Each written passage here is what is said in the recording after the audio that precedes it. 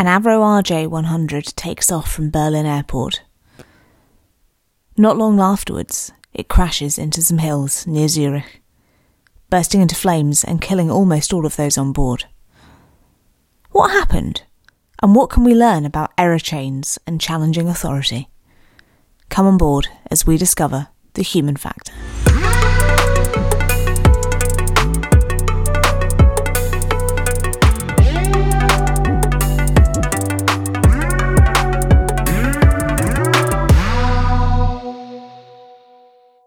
Hello and welcome to this latest episode of my series The Human Factor, where we discuss aviation accidents and incidents, looking at what happened and what we can learn, both from an aviation perspective and for other aspects of life too.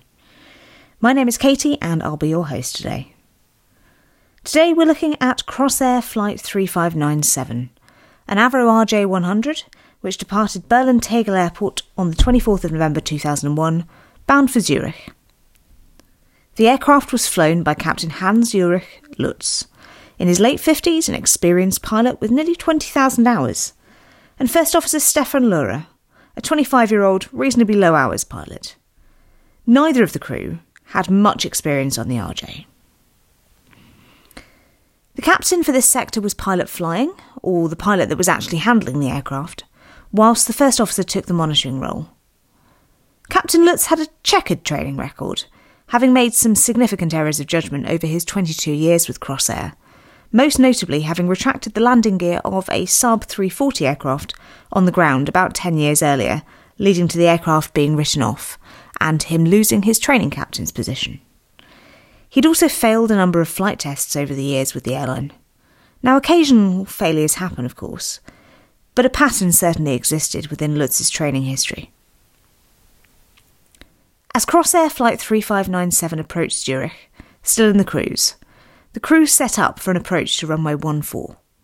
This approach was an ILS, or Instrument Landing System, a precision approach which is preferred by most operators in the majority of conditions, as it allows for aircraft to approach and hopefully land at an airport in much more marginal weather. Fairly late on in the approach, air traffic control informed the crew that runway 28 would now be in use for the approach and landing that evening. It was nearly 10 p.m, and the weather wasn't great, with low cloud and poor visibility, and some rain. Runway 28 only had a VOR DME approach, a non-precision approach which required the crew to monitor their distance from the airport and descend manually according to a published procedure. This is a slightly more labour-intensive but nonetheless a well-practised approach, helped in the case of runway 28 at Zurich by the VOR being on the field. As it was a fairly late clearance, the crew didn't have a whole lot of time to set up and fully brief the approach, so some corners had to be cut. A previous company aircraft which had made an approach to runway 28 reported that they'd only seen the runway at minimums, owing to poor visibility and low cloud, so the crew of Crossair Flight 3597 weren't expecting to see the airport on approach. Owing to the nature of the approach and the systems of the RJ, the crew were required to select a vertical speed, measured in feet per minute of descent, that would enable them to track the glide path. Captain Lutz set a descent rate initially of 1,200 feet per minute to establish on the glide, based on their current speed. As the speed, of course, reduced when they configured the aircraft for landing, the descent rate should have been reduced. This never happened, which meant that Crossair Flight 3597 descended below the glide, towards the high ground. The MDA, or minimum descent altitude, for the VOR approach to runway 28 was 2,390 feet, and the RJ approached this. An MDA is the non-precision descent limit below which an aircraft cannot continue an approach legally unless positive visual contact with the runway is established. As they reached MDA, Captain Lutz called, "I have ground contact. We're continuing at the moment." He'd spotted some lights, but certainly not those of a runway. They continued to descend, down to less than 2,000 feet, being certain they'd spot the runway imminently. After all, the previous crew saw it at 2 miles according to their reports. Some 12 seconds after descending below MDA, the crew called go-around and advanced the thrust levers, applying full power to head back into the skies. But it was too late. Crossair Flight 3597 crashed into a ridge of trees before sliding down the valley, its wings ripped off, and it and the forest around it ablaze. Of the 33 people on board, 9 escaped, but 24 died in the crash, including both pilots. But what actually happened to cause such an incident? It'll come as no surprise to regular listeners that the crash of Crossair Flight 3597 wasn't just down to one reason alone. It was a chain of errors and a chain of events that led them to being in this situation. Indeed, had the runway stayed on runway 14 and they'd been able to conduct an ILS approach, it's very, very unlikely that anything would have gone wrong at all. The late runway change meant that the crew of Crossair Flight 3597 had very little time to set up for a more challenging approach, a much more challenging approach, and little time to brief it as they were already in the descent. While they could have indeed extended their flight and asked for some more track miles or to hold, the captain asked the first officer if he was familiar with the approach, and he suggested that he was. The level of familiarity is perhaps unknown, but owing to his low experience, he probably hadn't done it a huge amount. The main issue, in terms of why the aircraft crashed, was essentially confirmation bias. The crew were told from air traffic control that a flight from their own company just ahead of them had landed quite successfully, albeit at minimums, and that they'd seen the runway 2 miles out. So their expectation, their mental model essentially, was that they were going to see the runway at about 2 miles out. There wasn't a huge gap between these two aircraft. So when they got to what they perceived was 2 miles out based on their descent, they were expecting to see the runway. The fact that they saw lights was essentially confirmation bias for them, so they saw the lights where they expected to see the lights and adapted their mental models such that, of course that was the runway, of course it had to be the runway, because that was where they were. Except they weren't. The level of capacity at this point in the flight deck was likely to be reasonably low. Not only was it the last sector of a long day, and it was late, but with a first officer who was pretty inexperienced, and a captain whose record suggested that his capacity wasn't great, the chances are that appreciating the differences between a precision and a non-precision approach may not have happened. While non-precision approaches are a very common thing for crews to do, the majority of approaches do tend to be ILSs, which, in many ways, fly themselves. There's no manual intervention required to follow the glide slope. So as a result, appreciating that the descent rate needed to be shallowed off when they slowed down was perhaps something that, as they hadn't briefed it, just didn't happen. And certainly as they descended below the glide, it appears that it didn't happen at all. The aircraft was perfectly serviceable, and yet, as a result, they put it into a state that was incredibly dangerous. Had time permitted for the crew to fully brief for the approach to runway 28, there may have been more mitigation in place to avoid this happening.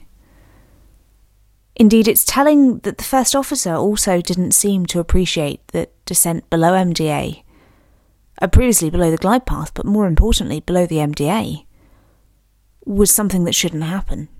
It wasn't challenged, according to the cockpit voice recorder, which was recovered subsequently from the crash. So why didn't the first officer speak up?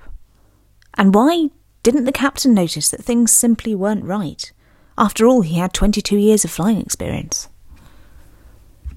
Well, the chances are, and from what it seems from the subsequent reports, that they were suffering from attention capture, so they were focused on finding this runway because they knew they could find the runway, because the previous crew had found the runway, so of course they were going to find the runway. But in focusing their attention on that one thing, they neglected to consider the bigger picture. They neglected to consider the safety of the aircraft, and essentially their situational awareness at this point was incredibly poor. At the very beginning of the flight, before they'd even left Berlin, Captain Lutz had given the first officer a lecture on a topic regarding the aspects of flight, which was not something he needed to be lecturing him on. It was something the first officer knew perfectly well, and as a result, what essentially happened was the captain had produced a cockpit gradient that was incredibly steep. Owing to this, it made First Officer Lohra really have a hard time of challenging that authority in a situation where perhaps he wasn't entirely sure himself of what was going on, again owing to the capacity and situational awareness factors that we've already discussed. So we've got a cockpit gradient here that's established and an environment that's established where it's very hard for the less experienced individual who isn't doing the flying to speak up and say, actually, do you know what, I'm not happy with this. So we now have a situation on board the flight deck of Crossair Flight 3597 where there are two pilots, neither of them have brilliant capacity, who haven't really briefed what they're both expecting to share that mental model. A captain whose history is one of errors, of incidents, of anecdotal reports from other first officers saying that he was quite autocratic and wouldn't take input.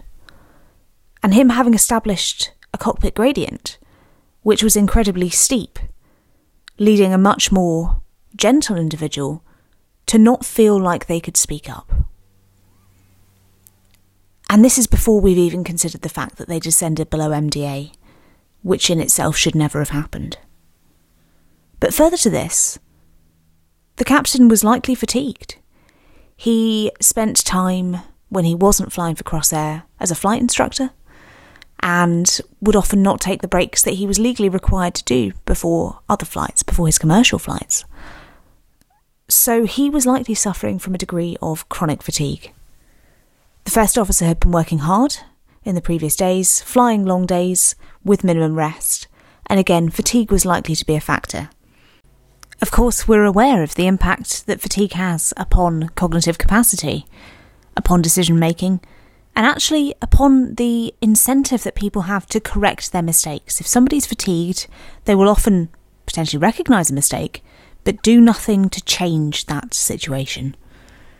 So, while we're fairly aware that Captain Lutz was not in a position where his situational awareness was good enough to recognise that he wasn't the 2 miles out from the airport that he thought he was, but more than 3, it's not impossible that the first officer did have more situational awareness, but that fatigue stopped him from acting. Combined with a steep cockpit gradient, all of these factors are just piling up to make it really difficult for him to challenge the captain on what was going on. Much like any industry, aviation suffers from people bending rules. It happens all the time. And often those bending of the rules, or the standard operating procedures, SOPs, is minor and it doesn't impact upon safety. Captain Lutz had a history of bending an awful lot of rules. Sometimes it worked, sometimes, as with the sub 340 landing gear, it really didn't. But if you're in a pattern of breaking and bending those rules, then you're going to continue doing so. And this is likely part of the reason that they continue to descend below MDA. Combined with limited cognitive capacity, not least due to fatigue, and the confirmation bias from the previous crew, who had told them that they'd seen lights at 2 miles. And for the crew of Crossair Flight 3597, when they were what they perceived to be at 2 miles, which wasn't 2 miles of course, they did see lights. So by default, they put that into their mental model and extracted the fact that the lights were the runway, without having any positive confirmation that that was the case. That level of task fixation and expectation bias are fundamentally what led to the crash of Crossair Flight 3597. The fact that they were able to make what they saw in reality fit their mental model because they expected to see a certain thing at a certain point led them to fly the aircraft into the ground. And while go-around was called, it was also called 600 feet or so below the MDA, below which they should never have descended. Now, the fact that they descended below it was ultimately down to a degree of normalisation of deviation, which has been discussed in previous episodes of the podcast. But fundamentally, that expectation bias, which seeps into all elements of life, is a genuine risk. If you're in a situation where you expect a certain outcome, and despite an awful lot of clues suggesting that that outcome isn't going to happen, it can be very easy to press on regardless and expect to achieve that outcome. And as a result, there are so many lessons that can be learnt from the crash of Crossair Flight 3597. For starters, trying to lower that authority gradient is so important. Making sure that people don't challenge in an inappropriate way.